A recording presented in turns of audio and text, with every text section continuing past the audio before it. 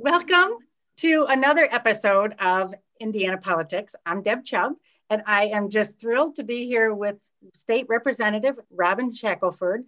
She represents House District 98, and she has been a state legislator since 2012.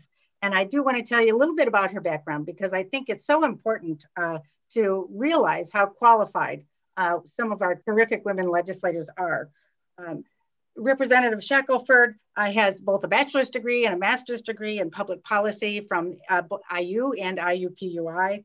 She worked for years in government, and she was the diversity affairs director under Mayor Peterson, and was a project manager for a couple of great consulting firms in Indianapolis, and also a policy and research specialist for the Indiana Healthcare Association.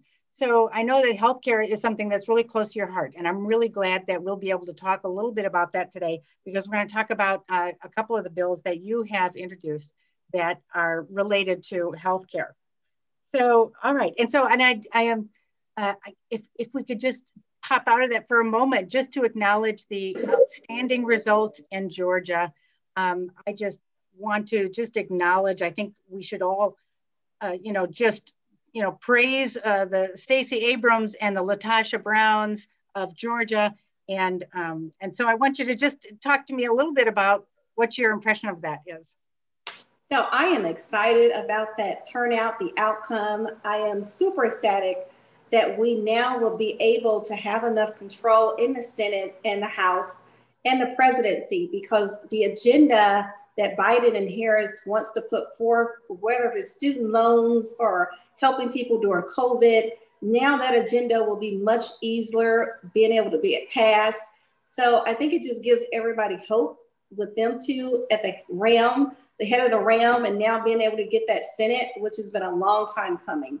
So I can't be more than excited. And then I'm also happy that they were able to get so many African Americans registered to vote and voting and engaged in the process and the system, which we've been lacking for years. So I'm just wanting to duplicate anything that they can share with us that we can do here in Indiana. That's great. And they were so innovative, I think, in their get out the vote activities, especially. And it just was just such a great, energetic, innovative, exciting, and a lot of fun, it looked like to me. So yes, we all need to take some notes, don't we? Yes.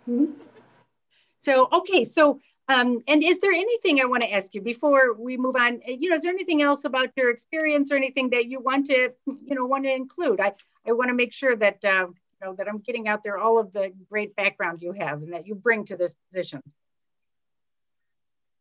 Oh, no, I think that sums it up. I mean, I don't know if you hit my current positions in the House as ranking minority member for the Health Committee and chair over the Indiana Black Legislative Caucus and vice chair over our Women's Power Caucus. Oh, great. And I want to hear more about that too. I don't know what that is and I want to hear more about it. But first, let's talk about your bills, especially the two that are dealing with healthcare. So tell us about it. It's House Bill 1333 and House Bill 1147. So tell us about that. So I really love 1333. During the summer, we put together a task force specifically to look at the health disparities among minorities, especially during COVID. The task force met, they came out with a list of recommendations at the beginning of July.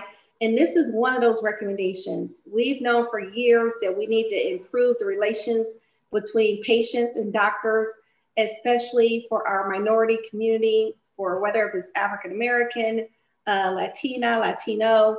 So, and also whether it's someone that's disabled or speak a different language. So this bill will require health professionals to get at least a 2-hour training on cultural awareness every year. The training will be put together by the Indiana State Department of Health and also the Indiana Minority Health Coalition. So you will have that group that deals with health disparities involved in developing a curriculum. And we're hoping that it will be something interactive, something interesting that health providers can really learn from. It's only going to cost $5. There is accountability within the bill. So everyone has to do this. If they don't, then they jeopardize not getting recertified, getting their annual certification.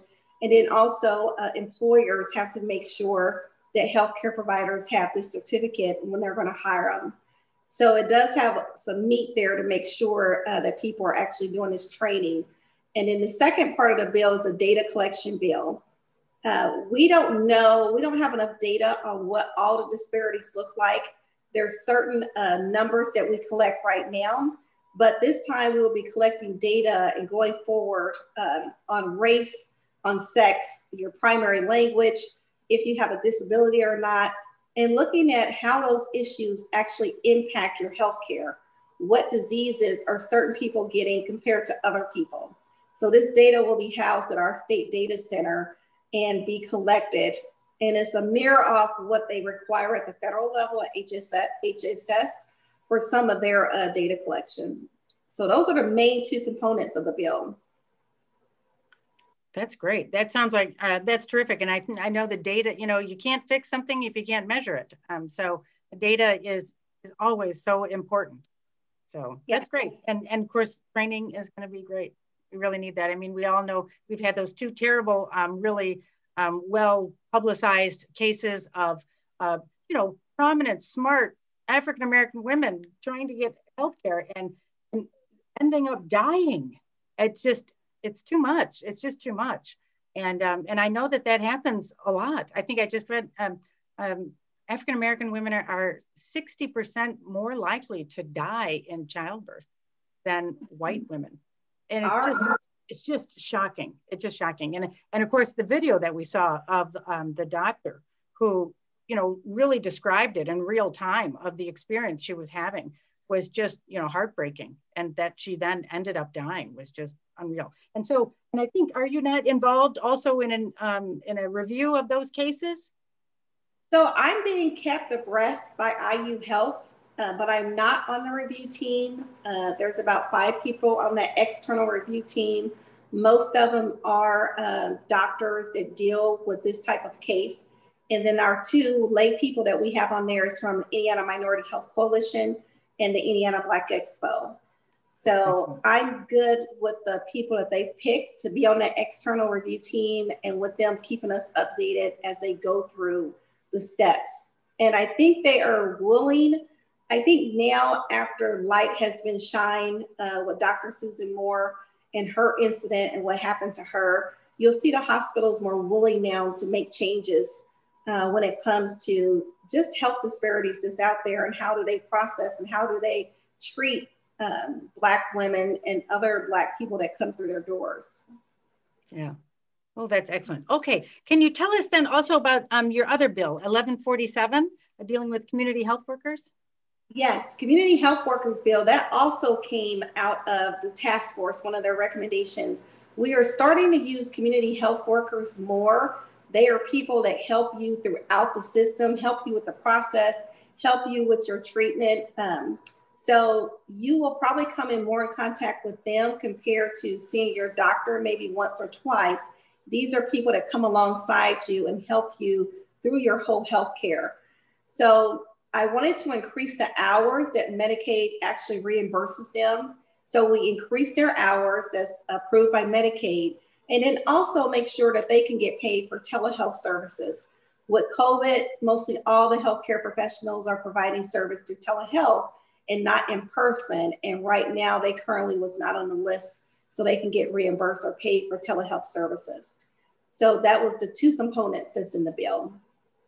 Oh, well, that's brilliant. You know, excellent making, you know, those small changes can just change the trajectory of people's lives who are really trying to get healthcare. I mean, it's just astonishing how a little change like that can make a difference. Okay, so there's another bill that I especially want to talk to you about, and that's House Bill 1006. We know that one of the senators has introduced a bill that prohibits municipalities from reducing or, you know, defunding police departments unless they have a budget shortfall.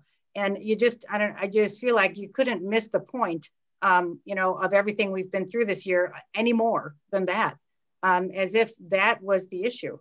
So, and so I think your bill is the one that really does address what everyone has been complaining about this year, and valid complaints they are.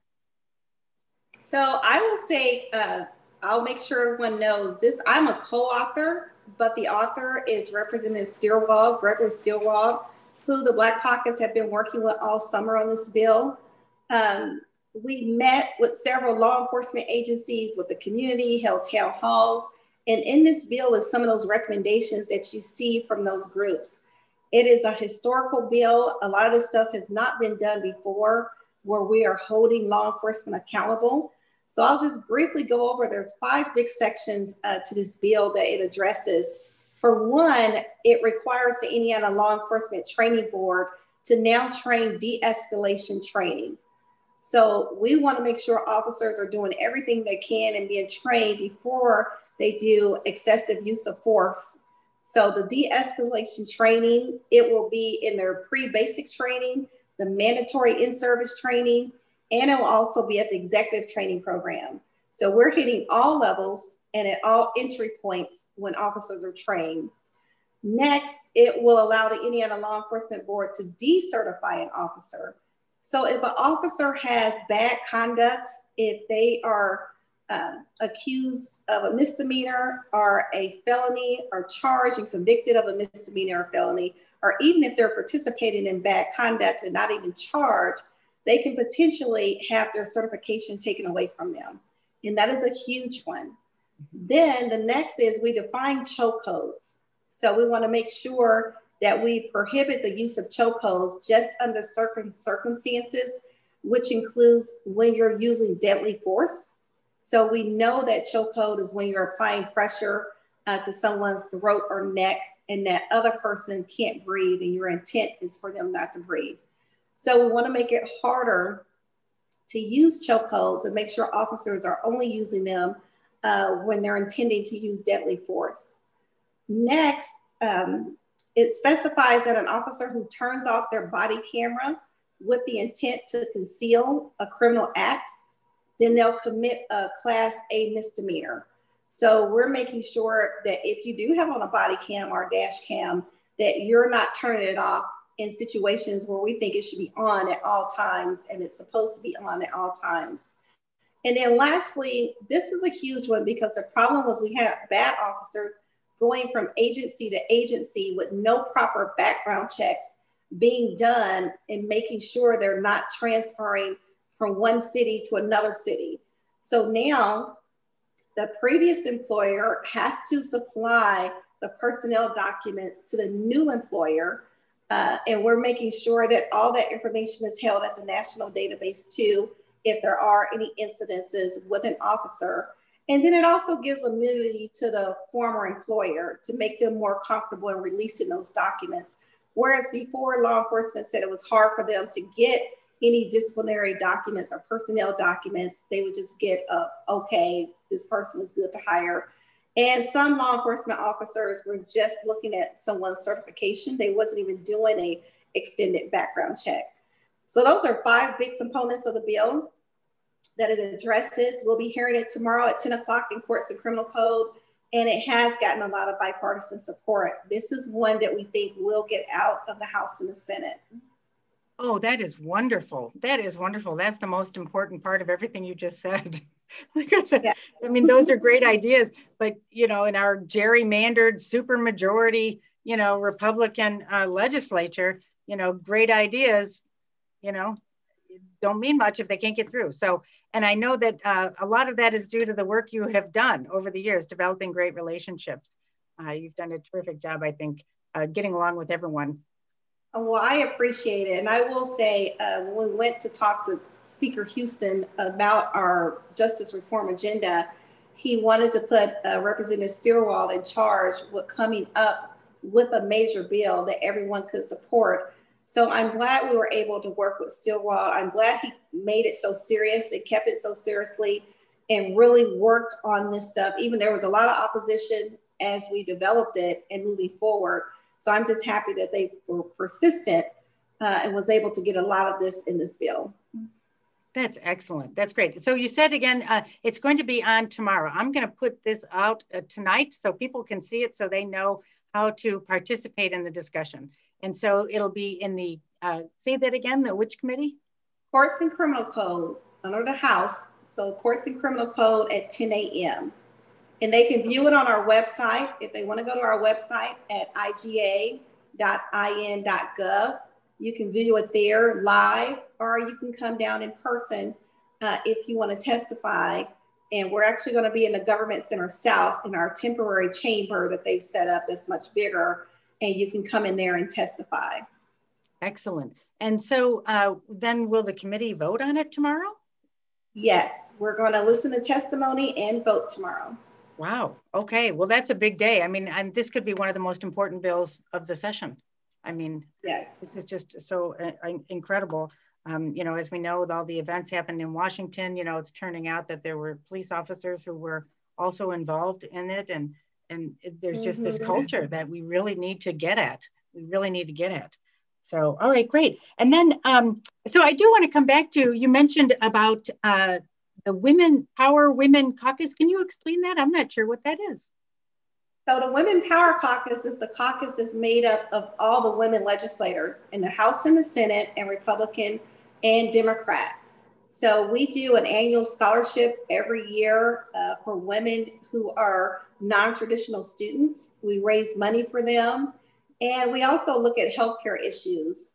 We try to work on some of those things that we all can agree upon. And usually healthcare is that area that we all can agree upon. So that is the caucus for the women. Excellent. And so does the caucus put forth bills that everyone agrees to on there, or it's really just at a kind of a discussion level? It's just at the discussion level, and then the fundraising and the scholarship program. Nice. We are continuously trying to work with everyone and start working on bills, but there's just some hesitation and concern that some of our women may not agree. And so some women are just reluctant.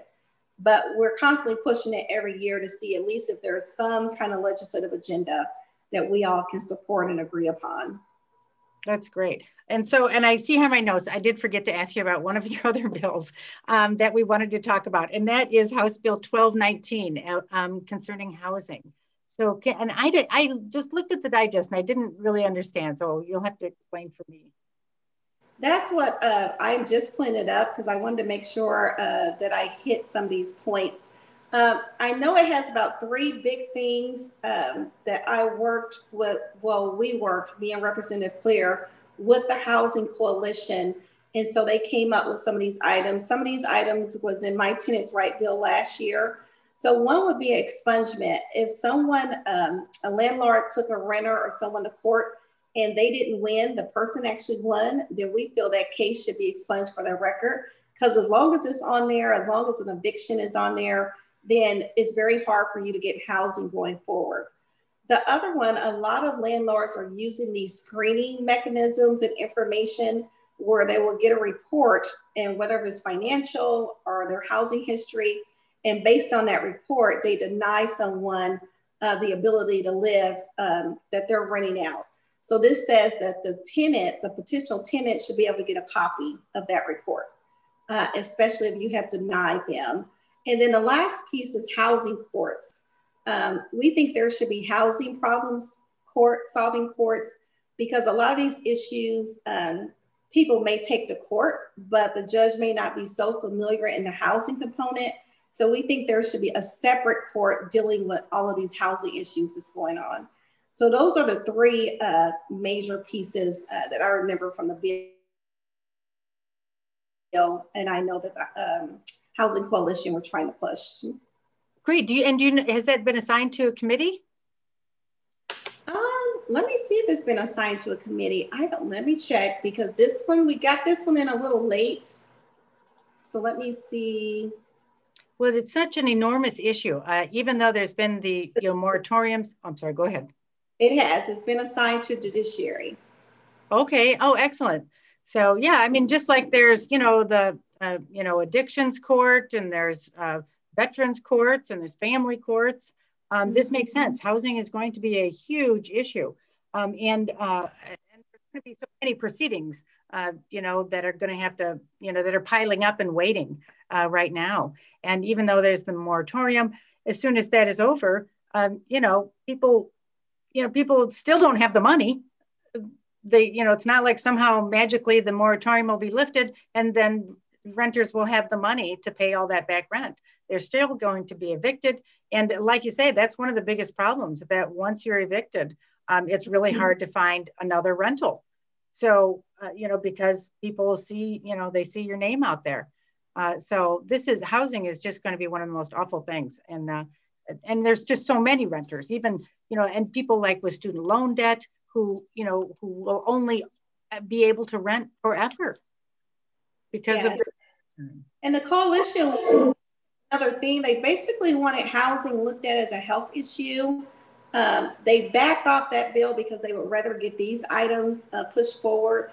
But just thinking about that, it should be considered a health issue. If you don't have a safe place to live, then it's definitely going to affect your health. So we'll be working underneath that realm and just trying to get legislators to understand how important housing has become, even with this pandemic, and just has been glorified on the need for more safe housing and making sure people have their rights if they're going to get evicted from someplace.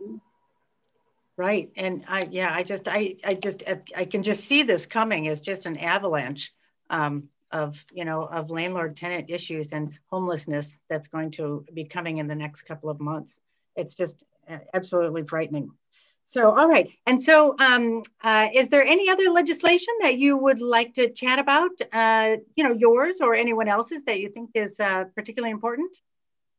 So those are some of the major ones. I will say a couple more I'll just hit. Traffic Amnesty was my program to help people with suspended licenses. It expired at the end of this month. It actually gives people 50% off of the fees and fines that they own. So I'm looking to renew that program for another year to make sure that everyone can take advantage. So that would be a big one to look out for. It's just being filed today, so I don't have a bill number for that one. The other one is the Youth Legislative Advisory Council. This is another one that we heard from the protesters, from young people wanting to be more involved in the system and how we make policies. We currently have a Youth Legislative Advisory Council, but it's not utilized properly. We're not filling the seats as legislators. We were the only ones that could fill the seats and recommend students to be on this. So I tweaked the program just to make sure that it's more diverse, that it has to be at least 50% of a diverse group. I added people who can refer people to the group. So I included the alternative schools, the juvenile justice judges, and then some of those community organizations that actually deal with youth. And then I also said that the group has to be about 10% of those kids that are actually involved in the system, whether they've been in the juvenile system or they've been in foster care. We want to make sure that the kids and the youth that are on this advisory council are those that really know what's going on and willing to participate. So that's another big one that you'll see the youth wanting to participate in. And then the student support services. So there was a battle between, should we take away law enforcement from schools or decrease their funding? So we finally came to the conclusion that we split it in two because we wanted to see more funding for social workers and nurses in schools for that mental component. So there's going to be one bill that deals with making sure that everyone that is a law enforcement at a school gets the student resource officer training, which is an additional 40 hours to make sure you know how to deal with students. Prior to this piece of legislation, every officer does not have that training, not unless you're specifically a school resource officer.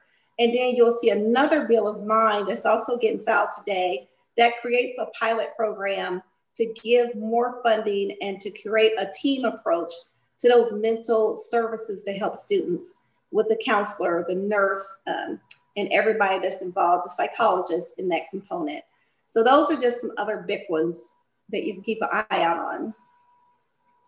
That's excellent. Wow, those are wonderful. And like I told you before, I sit on a school board, and so this issue comes up, and I talk about it a lot. And there's always the issue of disproportionate disciplining amongst students of color, and many, oh my gosh, excuse me. But we struggle with that in our school corporation, like many school corporations, and it's very difficult. And so it makes it worrisome to think about having police officers in the building, even though there is this sense that it brings safety, but there's also the real outcome that more children get arrested. And that's problematic. That is, you know, and that it tends to be more students of color that get, you know, arrested or disciplined. And so that, you know, that's something we really, really have to work on. And I think your approach of switching that over to more social services, more counseling is really where that needs to go. So again, you're brilliant. So anyway, all right. Well, we're running out of time, and I know that you have a busy schedule, and you have to go. So, any parting words of wisdom, Representative Shackelford? Well, I would just say for those that want to assist in advocating as we go through this session, the Black Caucus has set up some advocacy work Friday meetings. Every Friday at 11 a.m. we'll have a virtual Zoom. So if anyone that you know wants to participate, and we'll be updating everyone every week on where these bills are that we're supporting and in our justice reform, then contact our office at iblc@iga.in.gov. Excellent, excellent. That's terrific. And I will certainly promote that. Hopefully, you know, that's my goal, is to get more people involved. We have a new sense of urgency, a new sense of interest in politics and policy in Indiana. And so this is wonderful that you're making this all available. So, all right, thank you so much, Representative. It's been just wonderful hearing from you. I've learned so much. And I, as always, just so impressed with your work down there at the State House. So you're doing great. So thank you so much. Thank you, and see you all later. Okay.